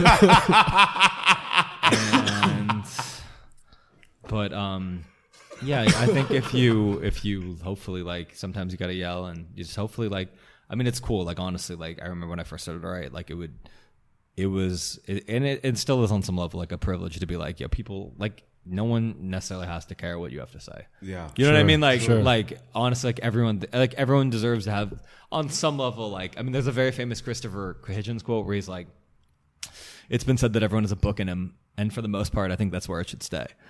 You know, and it's like there's something to that as well. Sure. But there's also something to like everyone does deserve to have their voice to be heard, because there's a lot of people who's unfortunately been silenced like for horrible reasons, and yeah, you have to, I think, like hopefully try to write something like that's informed, or at least listen. I think that's like honestly the thing that like as I've gotten older is like more valuable, is like to just like listen to people. And it's like you don't necessarily have to agree with them, but like whether you think their point is valid doesn't matter in a way, because it's like that's where they are, you know. And I think you have to kind of try to do that. And I think with my stories, like it's like a running joke where it's like I'll like interview somebody that I think I'm gonna hate, and I'm like at the end of the day I'm like, nah, they're all right. And like it's like it's a good and a bad thing, and maybe reduces a little bit of objectivity, but it hopefully would have some empathy. You're like, okay, I can understand. So I think that's like sort of what you're always aspiring towards. Who were some of those like people that really made an impression on you along the way? Well, probably like mostly dead writers, honestly, and like friends. Yeah, you know what I mean. Like just like who were those people? Like what were some of those experiences? Because like at the end of the day, like in our lives, I feel like and Ghostface Killah, right. But there are unsung heroes in all of our lives, right? That like people that we meet, whether it's somebody that we've looked up to, or whether it's somebody that we've grown up with, there are people that really impact us, and along the way, being that it's wild to me to like be able to like to literally be like, okay, let me tell you about what I feel like seeing you're a writer. This is what it's impacted me by. But there are people that have come across in your life that really have made an impact. Now, whatever the time was or whatever you were going through at that moment, like who were some of the people that like along that way really, you know, it's interesting. I think it's like people that are it can be good and bad. You know what I mean? It's like there were like definitely people in my life that like were bad people that kind of like for like, and I think when I was younger, that was a big part of it, was like people that like told me I couldn't do it. You know what I mean? Or like I remember when I was like in college, and like I was like my first creative, or it was my first, I think it was my second creative writing class. And like to be fair, like I was a totally arrogant idiot kid. Like, but like, you know, I was like really confident, and I was like really like excited to be writing. You know what I mean? I was like looking for things, and this professor was just like kind of treated me like I was an idiot, like I was an asshole. And like originally, like if I ever got my first book published, that like my like I wanted to be like with no thanks to her, which is like a horrible thing. And thank God I grew out of that. My friend at the time was like, Jeff, like that's like, come on, like, you're still be better than that. And I'm like, no, motherfucker. You're literally holding on to it for years. You're like, no, I'm putting that in. Yeah, I was like, I'm never growing out of this. Never. It's like, bro, like chill. And but yeah, I mean, and then there were people, I think, like, you know, like, I don't know, like, honestly, like every writer, like it's so dumb, but like on a daily basis, like I try to just read, like I try to read older stuff, you know. It's like whoever, like, you know, it's been so many phases where you'll like be obsessed with, like, I don't know, I was obsessed with, like, I didn't have Scott Fitzgerald phase. You have like your Hunter Thompson phase, your Jack Kerouac phase, your Joan Didion phase, your Tom Wolfe, you know. It's like Truman Capote, like, you know, and like I like then like Nelson Algren and like William Styron. Like you have like, I have like, you know, you love history, bro. Like, well, yeah, I mean they're all like writers, but I mean a lot of their stuff is like, it's old, so it's become history. But yeah, because like, history is past and present, right? Well, that's like where wisdom comes from, right? Like, like I'm not getting, like, I mean, there are wise people obviously in the world, like a lot of them, but it's hard, you know, with the noise. So you're like, all right, well, this has survived the test of time. So on some level, and then sometimes there's writers like I just said, Nelson Algren is one of my favorite writers. And they get kind of passed over by history. Like, you know, I have a story supposedly coming out this year on, like, I found all the surviving members of the Beat Generation, and like those are some of my favorite writers ever. And wow, it's been done for a while, so hopefully it's coming out soon. But you know, there's a lot that we risk forgetting. You know, we think that like the internet makes it so like everyone, but like it gives you just like an immediate, like you're just stuck in the present. You know what I mean? Like you're so Sure. like, you know, and it's like, or you fall into the trap immediately where you're like, I want to resist the present and just like live in the past. And I think that's like the challenge, is like to kind of find that balance where you're like, you remember that this is just kind of like another passing moment, but at the same time, like, are not like living in your cocoon. Yeah. And that's actually an interesting point. How do you balance that, going back to kind of like you only feel like maybe you're not able to really be completely free in what you write? Is that part of it? I mean, honestly, I mean, like I feel free, like in terms of like most of the stories I write. Like I don't feel like necessarily editors are constraining what I have to say, but you know, I just like kind of like would like to write about their topics. I think like life is a lot more than music, and music is important, and I don't think I'll ever stop writing about music, but at a certain point, like it is a little one dimensional. I mean, I write about, you know, I've written about sports, I've written about like politics a little bit. Sure. I try to write about, you know, I wrote about whatever, you know, like a writer, like, you know, it's like if you're a musician, you can play like the guitar and you can probably figure out a saxophone. You just might not be good at the saxophone, but you can figure it out. So I, you know, but yeah, no, I want to write a book, and I'm trying to do that at some point in the next year is my goal. So what are the topics that interest you right now? I mean, I think politics is super fascinating, honestly, because it's like, I mean, it's like It's fucking insane. It's terrifying. Like literally, like I'm literally picturing a creator developed based on you in like House of Cards in 2037. You know what I'm saying? I look a lot like Kevin Spacey, so it makes sense. Kevin Spacey. I have that Kevin Spacey-ish vibe here, like that guy's like, yeah. No, but for real, because like your history background, naturally, a lot of history is the development of politics and all of these things in interplay. Like, what is it about politics? Like, I want to just explore like the because it's crazy, because you just said that and it hit me. It's like, wow, like you're it's wild because I'm speaking for an audience that I don't know, but if I was, That's what I do every day. So. Yeah, but like if I was one of your peers, like you're my favorite writer's favorite writer. No, you feel me? No, for real. Like, but that's just me, right? Like, okay, that's I have to like always asterisk it after it. Seriously, because like you're definitely gonna write my obituary. I mean, look, bro, like I'm gonna literally be weeping. You feel me? Sing to it. I'm gonna be weeping. I don't think I'll be able to get there. I'm paying full page ads, and you're just writing the whole thing. And you're just be like, Jack White was the greatest person ever, and I'm like, yeah. It'll be a 3-page. This is all facts. Look, it'll be a 3-page spread, front and back, right, with 2 pictures, the Beverly Hills full Courier. page pictures. Done. But like, you have you're a voracious reader. You literally like have, for the sake of the cliche, you've done your research. You love your research. You love what's gotten us here, right? And the crazy shit is like. And hate, yeah. But you actually seek an opinion and look for what has happened and what the implications are for where we are. Yeah, to a degree. I just want people to try to be honest to each other and like just be like, I mean, that's so dumb, but like that that's the only thing is like I feel like sometimes every not every corporation, because there's good ones, there's bad ones. It's you can't paint with a broad brush, but like. I just like wish people would like not put on these like kind of fake voices, or like, you know, I wish people would like try to just do better, because it's like on some level, like we've kind of seen like America and like a lot of places just slide because we just buy into this like sort of thing. And like, I think we can kind of see it now. And like, I've kind of felt this for a long time, but it's like one of those things you don't want to be like, it is sanctimonious to kind of be like one of those people, you know? But, and I think like, it was interesting because I wasn't necessarily, like the Bernie thing. Like I was a little like, whatever, but like in hindsight, like it is important. It's like very important that like that kind of movement continues, I think, because like he's like fighting for, you know, not to say that, but I don't know, just wrote about Run the Jewels, so on some level you're like, yeah, but whatever. No, but I mean, just in any level, I think Elizabeth Warren's amazing. I hope that like I hope that people can kind of get more politically and active. Like, you know, I went to those protests, but it takes more. Trump. It takes voices, bro. Yeah, I mean, it does. I mean, like, I think there's a lot of good ones. I think like there can always probably be more. Yeah, but that's time. Yeah, I mean, hopefully. I mean, it's like I don't know. Like, it's it's like an interesting time for civilization right now because you're just like, all right, this is happening. Like this is gathering storm clouds. So you're like, I've seen this in a history book. And yeah, it's also a crazy time for news and media though, because like more than ever, like you've seen insane amount of just like how the media twists so much shit. Being a journalist and being a writer yourself, like how do you feel about all that, and why is like how can people trust fucking any media? Well, it's like kind of scary because I feel like there's like a presumption of guilt like from the get-go, and I don't think that's necessarily fair because like I do like I'll give you like an example. Like this is like it was like a dumb line, like but in my like Tribe Called Quest review in like the Washington Post, like I was like, it was like if Trump's election felt like a 9/11 in the American soul, which is like probably a little overwrought, but like kind of true. Yeah. And like, but like they cut it. Were you yelling there What? in that line?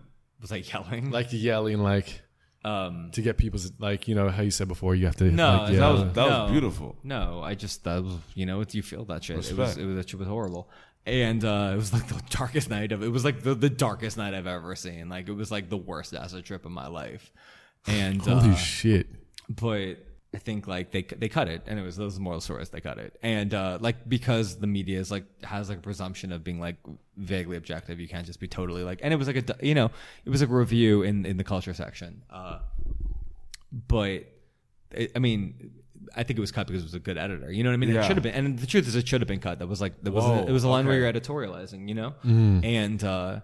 That's wild. And like, but that's my point being is like, I don't think like there's like this, like, it's not this like, okay, all like the New York Times, the Washington Post, like the LA Times, it's all this global, this conspiracy to like, I mean, they're just doing their best. I mean, like, what are you supposed to do when like the opposition is like actually like lying? You know what I mean? Like when the whole thing is like, it's at a certain point, like there's no, that's what I'm saying. Like I can't believe how much we lie to each other as just a people. Yeah. And, I mean, I guess that's human nature, but like I feel like we at like a certain point like had a certain values where you're like that is totally wrong, and somebody has to stand up, and now everyone's like winning, and you're like, let's take it a step back. Yeah, let's rewind it a little bit. Yeah, like, yeah. You have to have something, So I feel that's kind of American society. So I don't know. Like I hope to. You get older, I think, and you like just want to make things like a little bit better. Like you're like, hopefully, like God, like this is like getting dark. What do you think that takes? Like I don't know. Like it's not a one person thing for sure. It's like I don't know. Like but it is a one person thing. It's just that's what it takes. Honestly, it's just everyone like just doing a little bit. You know what I mean? Just making it a little bit better. Like on some way. Like you know what I mean? Like just even if it's like for a second. Even if it's just like clean up after yourself. You know what I mean? Like rack your weights. You know what I mean? Like for real. But like that's kind of what it is. Like I think like we've as Americans we're very like, nah man, we're fine. I feel you. And it's like, but it's like no we're not. And I think a lot of people are feeling that kind of way, and I'm hoping that I don't know, like I hope like I can yell loud enough and hope 4 people like are like okay. That's the goal. You're like 4 people are like that makes sense. Because like that's all you can do, right? To help if like I think like for me like every like I think the only goal of being a writer is to just kind of be what your inspirations were to you, or it's on some level you're like you're like a you know what I mean, like it's like I feel like you're younger and you're like bouncing around and you're trying to like figure out your way, and like hopefully like you can be like kind of like that intellectual way station or something. We can just be like, all right, cool. Like I read that was good. Like, I learned something for real. I mean, that's honestly like how I look at it. And there's so many I'm personally like indebted to so many people. I think that like history, like it is true. Like, and I've whether it's like just like random writers, any book you read, kind of like that. That's the thing. I feel like it's again, it's trite, but like reading has sort of become like we consume information on the internet. We don't necessarily read, and absolutely, and it's hard. And I think like I don't know. It's one of those things where like that's why I like Vince Staples, where he's like read a book, or like straight up like that's cool. Like Vince Staples like is talking about like Mike Davis' City of Quartz in his interviews. I don't know if you guys have read City of Quartz. It's an amazing book about Los Angeles. No. Actually. And he was like this like Marxist professor, really really brilliant guy, and wrote a book called City of Quartz. It's like 80s and 90s LA. Kind of. Oh, nice. Like, I think he wrote an edition where it's like kind of talks about the riots and everything afterwards. But it kind of I don't know, worth reading. I'm gonna just read it. It's wild for me, bro, because like to me it comes off like gushing, and I know it, and I've just like not given a fuck about it, right? But in just hearing your story and just hearing your passion for your Weiss, right? For real. No, but look. No, but look, this is my thing, is that your honesty is that one person, right? And for somebody that can literally go from speaking to you as an equal to also fangirling the fuck out with you, right? You should get better heroes. Hey, look. There's Young Thug. That guy's Look, I got a multitude. Young Thug is the greatest. I got a He's multitude cool. of I got- heroes, whoa, and they're Young Thug. tiered. But like, That's why. it's historic what your honesty is able to do to people that appreciate it, right? Because there are people out there that seek change, may not know how to do it, want to do something, don't know, maybe they find it, maybe they don't.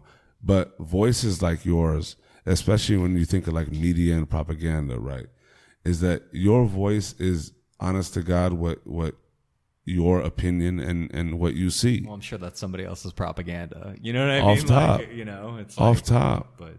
But like, if people could really be honest with themselves within and just literally outside, right, I truly feel like this world would be a better place.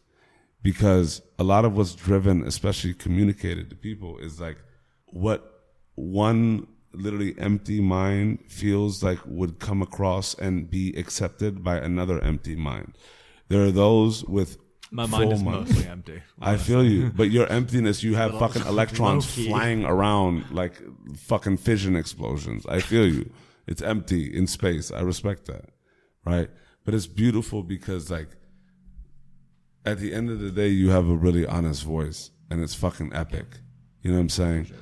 Like that's the simplistic form that I can get outside of my fucking vagina monologue that I just put out there. You feel me? We all have one. Hey, it's lit, and I just laid it out.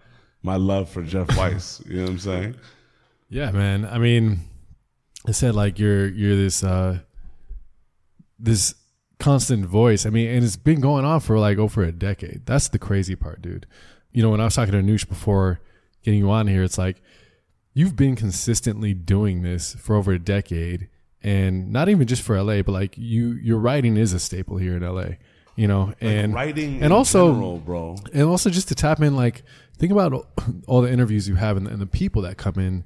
You may not see it as like, you know, I made it or success or I'm a successful writer, but like you really are. Like you are like deep in this game, especially here, in a very real way, you know.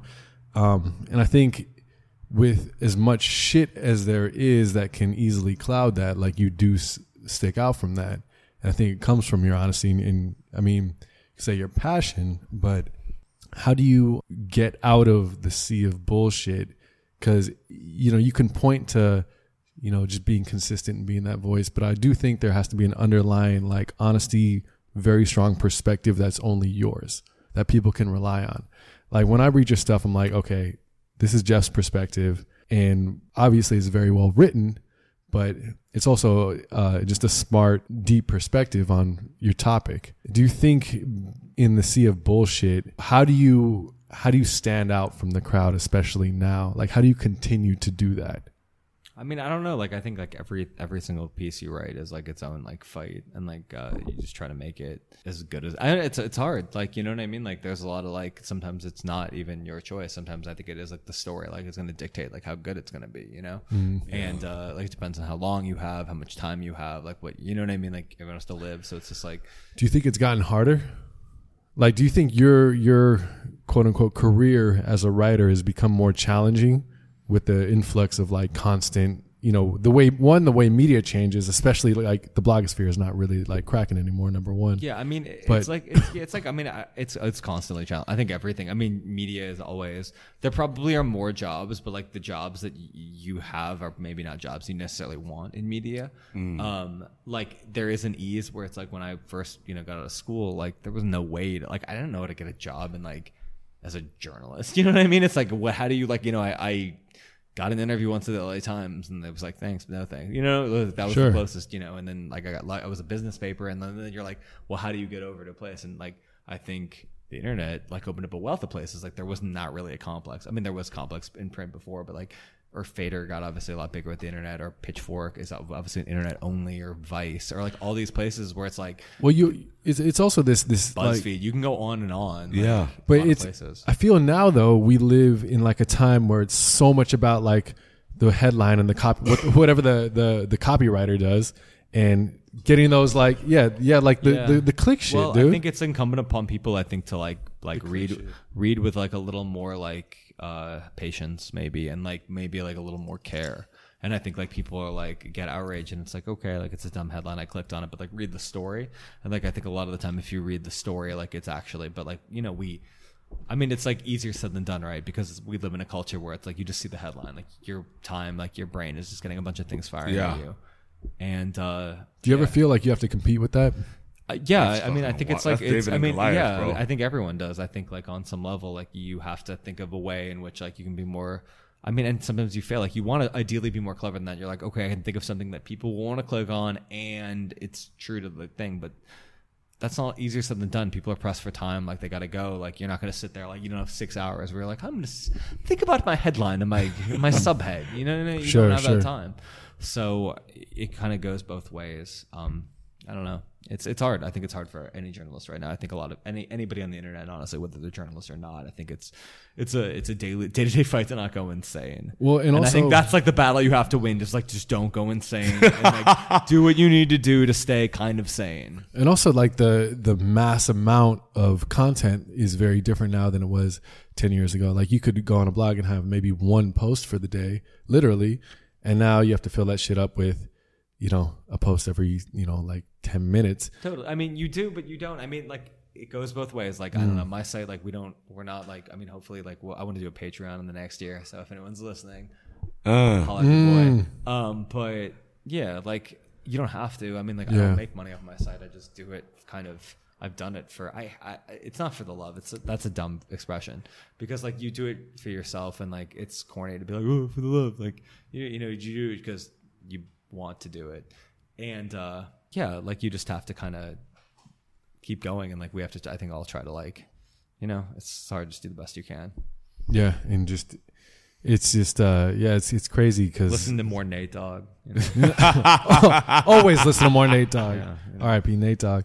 I just think, the way media has changed, like from your Facebook feed to like even what Facebook has become to what your Twitter feed has become, it's so much fucking click shit and so much like. Do you like Snapchat? Yeah, I'm not. I'm not active on Snapchat. Yeah, I couldn't go there. That was the one where I was like, nah, I'm good. I don't know. Like, I feel like I want to be able to, like, I'm just not such a social wild. media I feel dude. now is not the point in your life where you're like, I'm gonna get into Snapchat. Yeah, it's just like it The seems wild like thing more is of a chore. Once Instagram got thuggish and like brought the stories out, Instagram like with a brilliant takedown. I yeah, was happy but like for I'm that. not Good for going them. into Not another like I root, application but- that often. You know what I'm saying? Like, why would I? Like, I'll only go to check the filters out and be the Persian best friend again. You know what I'm saying? Like, that's it. Like a motherfucking character exists in Snapchat, and that's the only thing that exists. You know what's wild? Like, I wanna ask you this. How has it been working within the system? Because you have a freedom, but then you also have editors and other people that most of the time are brilliant in their own jobs as well, and sometimes aren't. Like, what's the writer fight, or what's you got to pick your battles? I think, like, you know, I think you really got to pick your battles, and sometimes you're gonna get frustrated. I mean, like any writer is just gonna get frustrated. Sometimes it's like it happens to me like at least once a week, you know, where you're just like, ugh. But you hopefully, like, I mean, I've worked with tons of great editors, honestly. Like, you know, I start listing them, you're just like, you're gonna like start leaving, you know. But yeah, there's good and there's bad in every profession. It's you have to try to like be as zen as you can. Yeah. Then I fail. I feel you. You don't. Like, you don't, fuck everything. I'm like, what? you don't strike me as like the zen type. I do meditate. Don't tell anybody. I respect that. Yeah, don't tell anyone. Well, Jeff, man, this has been awesome. I want to ask him one more question. I'm gonna let Nushi hit you with that. No, but I want to ask him one more question before False. like we awesome it out. And forgive me for being like corny as shit. Like this is like a pink unicorn flying through here, but Fine, like you're writing the obituary. It's cool. off top. Okay, then now like for the tears that I'm gonna shed, I'm asking this question. In looking forward, right, and just thinking about like because you strike me as somebody, and I'm making assumptions. If I'm wrong, please let me know. But you strike me as somebody that really like has conviction for what they stand for, and also what they're going to be known for, like what their impact is going to be, whatever it is. What is it that's driving you, and what do you want? Like, if you could dream of anything, even like utopian world, like in your function, in your craft, in your being, like what is it that the Weiss wants to accomplish? You know, I don't know. I just like, I'd like to like write, you know, I'd like to make a living writing books and like maybe other like things, like, and not have to necessarily be like, you know, warped in the grind, and like one day be able to buy a house, and one day be able to like retire like a normal human being. Straight up. But I mean, writers don't really retire, but like, you know, you're like, don't want to be like 95 years old and like freaking out, and you're like, I'm in like this like weird futuristic dystopian hell. Donald Trump is still president. Yo, like, no, how did we get 4 terms? Fuck. No. And yeah, he's 127. And even more. His hair is still imperfectly perfect. It's super orange. Yeah, man. I just it's like being an alcoholic. It's like a day by day thing. You're like Straight up. just like try to get through the next one, and like hopefully like don't fuck it up that day. So, Straight up. you know, and try to focus. It's hard. That's the other thing. I think like it's like this world is crazy as fuck, and like everyone's on their phone constantly. I'm on my phone constantly, and it's like we need to like figure out a way where we can like establish boundaries where we're like, I'm not gonna look at my phone for an hour, but I say that and I'm like immediately I'm like, look at my phone. So That's so hard to do, though. it's hard, man. Like, you don't want to be one of those like no phone people. There's so much. Yeah. There's so much good that's But on you your know phone. what? You know what? I'm You gotta still manage, yeah. I'm still gonna be literally just like on my phone. Cause it's crazy when you when you lose your phone, misplace it, or just don't know where it you is. like freak out. You're like, feel oh my naked. god. You're like, Right? You're like the work. You're like, oh no. Yeah. The world stops. It can't, you can't move Throw the on. life rafts overboard. I feel like I lose my phone and I can't drive my car. It's wild. Like, You're not what the leaving. fuck? You're not yeah, leaving. we've become Zoolander. Yeah. Like great. Like I'm like. So, All right. so to say that I've accepted the digital revolution, everything is done, fine. But on a last note, I truly look forward to the books that you write along the way. That myself, Hopefully they'll happen. yeah, regardless of what they do, they don't. And like along the way, it could be fucking 20 years. It may be 3, it may be 10, right? Like the But- Grandma Moses of Yeah. literature. Yeah. But I truly look forward to That's a cool reference. what you create. It's wild. I'm like, word. He dropped the bomb. Listen to on my us. rap. I'm literally just Listen like, to rap music, I literally guys. was waiting because I was like, I think I heard Pearl Harbor again. Yeah, it's true. No, but look, like, Keeping it real. yeah. I'm like Dave Chappelle right now, bro. Am I Clayton Bigsby or what? But it's truly been an honor. And like, look, I look forward to just hearing more of the Weiss. Cool. Right? Thank And you. continuing Thanks to for hear having it. me on. Yeah, You know no. what I'm saying? And yeah, just I don't know, like if people want to read my stuff, like Twitter, I guess they can find me. Where can they Passion find you at? I have a label, POW Recordings. That's a lot of really like I'm. It's a lot of talented people. So we're you know putting out a lot of records this year. And Oh, you have a record label? Hold on, can we? Yeah. All right, we're stopping this. Okay. Wait, The end didn't come here. Hold on. yeah. Yeah, I just hit him with that. We're going back on that. I had no clue you had a record label. yeah, no, we just started in the last year. So it's No like, way. Yeah, we put out a couple records last year. Chester Watson, really talented rapper from Awesome. St. Petersburg, Florida, and this kid Jordan Raff is amazing. A singer, actually Persian as well, half Persian. Really? Yeah, went to UCLA, really in your hood, but very talented. That's wild. Very Awesome. brilliant singer. POW. Watch his Roses video. It's amazing. No, we have a bunch of albums coming out next year. This guy Natia. Hey, you need. this girl No Nice Night, way. Amazing. Bro. Hold on, talk to it. I thought we were going home. We're not ending. Going home too. I was ready to go home. Yo, we're ready to go home, and we pulled you the fuck back. Hold the fuck up. Yeah. This is the crescendo, dog. Like, okay, cool. Like, we'll let you leave in a second, but let's get POW. Don't worry, everyone already left. I'm like, all right. Like, dude, I don't want to listen for 2 hours. This is the encore that no one asked for. You know what I'm saying? We just left and came back. Yeah. We're interns at your dad's law firm, so like we just came. We got fired. We came back. Yeah. Us and the drum kit. Talk to us about that. Hold on. You know, at a certain point, like, you know, you've done the website for a long time, and I discovered I thought a lot of people that I thought were really talented and there wasn't necessarily like, there's a lot of great labels, but like there's, the amount that they had, like you can only do so much as a label, you know what I mean? Like, so it's like certain labels, like whatever.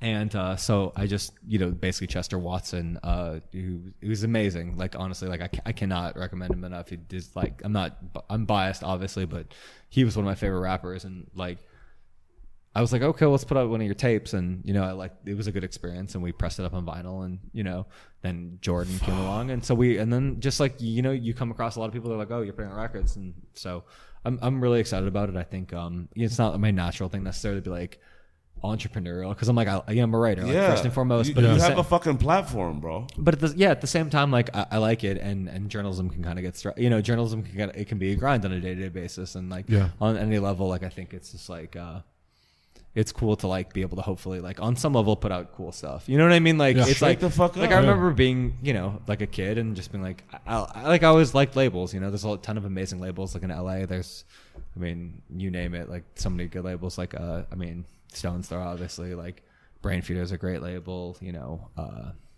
not fun, but a lot of, the list goes on all day. And so yeah, hopefully, Innovative Leisures, like, but you just kind of want to like, you find like talent. You're just like, I don't know, you want to tell the world. I think that's like ultimately the thing is like, you just want to share like anything with somebody's story or somebody's music. Tell the motherfucking world, bro. Fuck. I'm doing my best. Yes. That's awesome. So like, what's your role in the label, and do you like, what's your role in the label? This is this guy Hannibal Moncrief who runs it. He runs Peyote off the coast of Papua New Guinea. He's a wild man. It was his fucking money. lit. Yeah, he helped me and Haley Potiker, kind of just That was my like, talk to us about your team, but he got me. My there. team, yeah, Hannibal Moncrief. He's the muscle behind the operation. Lit. He's like the Suge Knight shadowy figure, and like I fucking just kind of was, lit. He's bro. really the guy that makes the decisions, and I'm sort of just the guy that kind of in the back, kind of just like all right, smoking a cigar. And, but you're yelling from the back, going to bro. like clubs and going to like seedy jazz clubs in the underworld, and be like, Nice. that trombone player, they have a career, Yeah, that's like my alter ego. He's got a future. To be like in like the 1940s, like a jazz club, and be like starting chess records. That's fucking lit. So yeah, I don't know. Check it out. POW Twitter, POW recordings, whatever. You'll find it's the internet. Fuck yeah, you better find It's it. the fucking internet. That's so lit. Shout out to this encore though. First time ever shits. Huge. You know what I'm saying? I'm about to do a huge guitar solo, but we should go Fuck, bro. And then, for the after party. and then you could connect with Otto von Bismarcky at was it Passion Weiss? At Passion Weiss, yeah. At Passion Weiss. Yeah, passiontheweiss.com. Passion Weiss. Go there. Red Bull Radio Show. Bookmark Get that your shit. motherfucking LA ass Weekly. over there. Yeah, I guess. Whatever you guys want to do. You seem like nice people. Off Yeah. top. Cool. Well, Jeff, thank you so much, man. Seriously, super honored to have you on. Yeah, for real. And really appreciate you, man. real. My pleasure. You're an icon to me. That's how I put That's it. all that matters. Right? Yeah. Done. Thank you. Awesome. You feel me? Mama, we made it! Bra.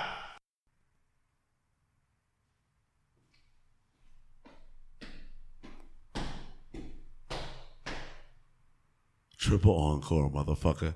This shit was lit.